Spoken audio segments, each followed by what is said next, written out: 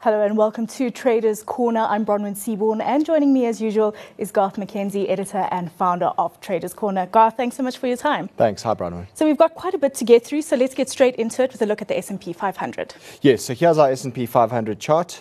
Very much the same as what I've been saying for quite a few months now, actually, is that it remains within this broader upward sloping channel. The dotted line over there indicates that the steepness of this uptrend appears to be steepening. Which is interesting to note, and it may potentially indicate that we're in the early stages of a rising trajectory of this upward trend, which eventually leads to some sort of a blow-off type of move. But I think, as I say, we're in the early stages of that. But for now, it remains bullish. You can see higher lows and higher highs, and just generally a nice constructive chart pattern over there. We've, of course, still got that trade open on the Nasdaq 100, so how are we looking there? Yes, it's looking good for us. Here you can see again that the Nasdaq 100 index is sloping to the upside. There's a nice, well-defined channel that has contained the trading activity over the last couple of months. You can also see how the 50-day moving average contains the downside. That's this blue line at the bottom, and it's perfect support on a number of occasions. Now, recently we went long at $2 per point on the Nasdaq 100 at a level of 7,446, and it seems to have worked out quite nicely thus far. Last week I pointed out that the 7,600 area was acting as a bit of near-term resistance, and that the market would need to break above that in order to open further upside. And that does now seem to have happened. You can see that the market's broken above that blue dotted line there, which is the 7,600 resistance area. So the fact that it's moved out beyond that is bullish, and it suggests that we could quite feasibly move to the upper end of that broader channel pattern, which now will come in at around about 7,800 there. 7,800, 7,750, somewhere around that sort of area. Okay, so then let's have a look and come back home. As we enter the fourth quarter, what's the top 40 futures telling us? Yeah, it's not looking so great at the moment. We've had quite a sharp sell-off over the last couple of days as we've entered into this new futures contract, the December futures contract. And you notice at the bottom here, there's a support area that has been relevant over a number of months, since basically back to May, and in fact it goes back even further than that. Between 49,000 and 49,500, there's some lateral support over here, and the market has traded down into that area today, and it's, we're watching to see whether it can continue to hold that support level or whether it breaks to the downside. I am a little bit concerned about Naspers, and we'll talk about that later in the show. That stock is looking vulnerable to me, and if Naspers were to break to the downside, then I think it's possible that you could see a little bit of a shakeout in this top 40 as well. Okay, so we'll get to Naspers in a minute, but first, let's take a look at a trade we're getting out of, that being, of course, PayPal. You're not happy with what's happening there, so give us some insight into the reasoning. Yes, so here's our chart of PayPal, and this is a trade that we did about 2 weeks ago. What I'd identified was that the stock is trending higher, and by and large it is still trending higher, but I'm not that comfortable with what's happened at the end of the chart pattern over here. We went long 2 weeks ago. We went long of 112 CFDs at $88.50, and at that stage what I was looking for was the potential formation of a triangle pattern which would eventually break to the upside. So I was being a little bit aggressive, I suppose you could say, by buying in anticipation that we were going to get a triangle that would form and break to the upside. And that, of course, is always dangerous when you try and anticipate something and try and take that more aggressive stance. Of course, you can get a very good risk to reward ratio by doing that, but of course it also means that you are taking a slightly higher risk because you're entering a trade not knowing that you're getting the breakout confirmation that you expect will happen. And as luck would have it, in this case, we didn't get the breakout. Last week on the show, I pointed out the fact that we had this lower high that formed, and that did concern me a little bit. In bullish trading activity, we should have seen that stock go back and retest the prior high and possibly move on to new highs. And it didn't. It faltered at about $92 and then it retraced. Now, we were long from $88.50. I said the stop loss was going to be $87, but given the fact that it's now broken below the 50-day moving average and it's broken below this upward trend, I'm not that comfortable anymore to be holding this trade. So I've decided to exit pre the stop loss triggering. I've gone out of the trade at $87.60. And, it goes along the theme what we always talk about of keeping losses small. It's one thing to be wrong, and it happens in trading, but when you are wrong, you need to contain the losses as much as possible and make sure that you don't lose a lot when you are wrong. So I'm not comfortable here, and as a result, I've closed it, and we've lost $141 on this trade. Look, by and large, overall, I still think this general chart setup is still looking relatively bullish, generally speaking, but it's not doing what I wanted it to do. And very often what I find is the best trades actually work straight off the bat, and you get your result quite quickly. When you have to fiddle around like this and wait, often I find it's best just to close the trade and move on and look for the next thing.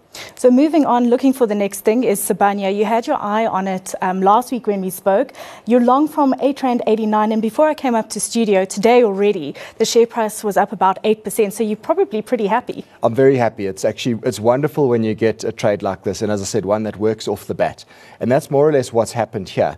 So if we look at the longer term chart structure of this Sibanye Stillwater chart, notice that the downtrend that has been intact throughout this year was recently broken to the upside. You can see how that downtrend joins all the high points throughout the first half and even into the third quarter of this year. And notice also how the 50-day moving average contained the trading to the upside.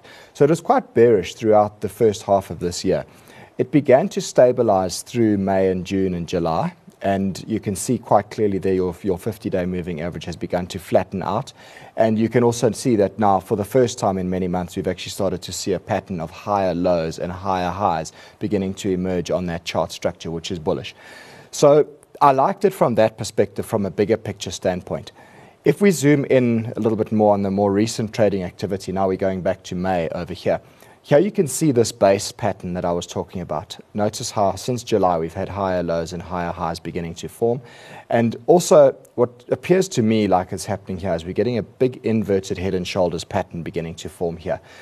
Right now we're in the process of forming the right shoulder of that structure. Last week on the show when we flagged this, we mentioned that the area around 9 Rand to 8 Rand 50, that sort of area is where we would likely see some buying interest begin to emerge in the stock. And you can see it traded all the way down to just below 8 Rand 50. It touched the 50-day moving average over there, which also corresponds with that upward trend that began in July. And since then, we've seen the price reversing up quite nicely. So as I see it now, all we've really had over the last, call it a month, is a situation where the price has formed what looks like a continuation pattern within a new upward trend, potentially a bull flag type of pattern. And it's now beginning to break to the upside. And as you said, it's been up. In fact, today it's traded up around about 9 Rand 80, which is exactly where the neckline of this big inverted head and shoulders pattern is. So it's looking good. And my estimation is that it probably could still go higher from here. So we did go into the trade this week, as I said I would do last week if it triggered. I've gone long at R8.89. My stop loss is R8.35, which is essentially below the lowest point of last week. And I'm looking for a move towards 10 Rand here and possibly to 10 Rand 70. The 10 Rand 70 target is basically where that 200-day moving average comes into play. So we'll watch that as a possible target. But really that inverted head and shoulders pattern could actually project even higher than that. So it is looking good. Okay, so let's look into the mechanics of that. All right, so we long from R8.89, as I mentioned. My stop loss is R8.35. The risk per share, therefore, is 54 cents. I'm going to risk 2% of our South African portfolio here, which is the maximum permissible risk that we take. We've got 175,000 Rand in the portfolio to trade with at the moment. So 2% of that works out to 3,500 Rand. If I take 3,500 Rand as the total capital risk that I'm willing to lose, and I divide it by that risk per share of 54 cents, it gives me a number of 6,481 shares. So we trade CFDs here. So I've rounded it up to a nice round figure of 6,500 CFDs here. My target, as I mentioned, there's two targets. The first target is 10 Rand, which it got relatively close to today, and then 10 Rand 70, the higher target, but it could even have legs beyond that as well. So those are the two targets. And then in terms of a risk to reward ratio setup, if we go to the lower target, my risk reward ratio is 1 to 2. And if we go to the higher target, then my risk reward ratio is 1 to 3.3. Okay, so that stock where you're seeing value, a nice little bump for our local portfolio, hopefully. But before we look at the local portfolio's performance, there's two charts that are really worrying you. So let's have a look at Naspers being that first one that's a bit concerning. Yeah, the first one actually is Brent crude, and then we'll look at Naspers in a moment. So obviously Brent crude oil is very much in the headlines at the moment. Yes, a lot of our analysts saying $100 per barrel, in fact. Yeah, well, I mean, you can't rule that out. It's got this chart has a lot of upward momentum behind it. In terms of my analysis, what I see here is a big inverted head and shoulders pattern that seems to have been forming since May of this year. And the $80 level is a major neckline of that inverted head and shoulders pattern. So the fact that it's now broken out above $80 per barrel is bullish for the oil price. And that points up to a projected target of $90 based on my near-term technicals. And what you would likely find now is that if we do see any retracement or consolidation from these levels, the $80 per barrel area will probably be quite strong support now, and that's likely to then form a new base from which the oil price would then push higher still. So it's worrying in the sense that we can see what it's doing to the consumer here in South Africa. I mean, right now this evening we've got a petrol price increase of more than R1 per litre. And I just don't think this can be good news for the global economy. Yeah. It's another headwind that we've got to contend with. We're already contending with higher interest rates in the US. We're already looking at the possibility of an inverted yield curve in the US coming. Very high levels of indebtedness. We've got a trade war that's escalating. Now you throw in a higher and rising oil price. All of these things are starting to add up and mount up as major headwinds for the global economy looking out to next year and the year after. Absolutely. Okay, Naspers. Right, Naspers. So here we've got it. Now, obviously, Naspers is the big heavyweight stock on our index. It makes up about 22% of the weighting of the top 40 index. So it's a very, very significant component of our index, and we watch it like a hawk.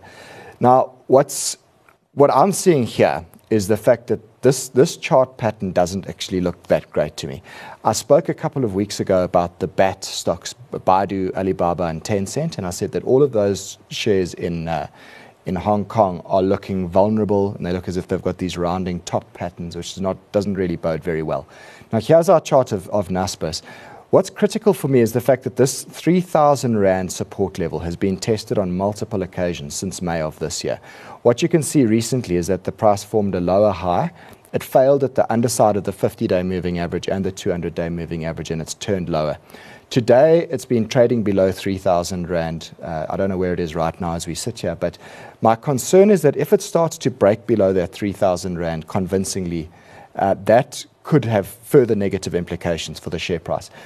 If we deem this recent consolidation to be a bear flag pattern that formed in September, then you take that distance down, what we call the flag pole, which is that whole drop from late August into early September. You take that distance and then you project it to the downside.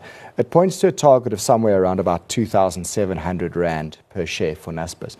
So I'm concerned that if we do see this 3,000 Rand level breaking to the downside, it's going to open the floodgates for further selling. And I think this is something we need to be very, very considerate of and aware of. And go back to that chart of the top 40 that I spoke about, the significance of that 49,000 level.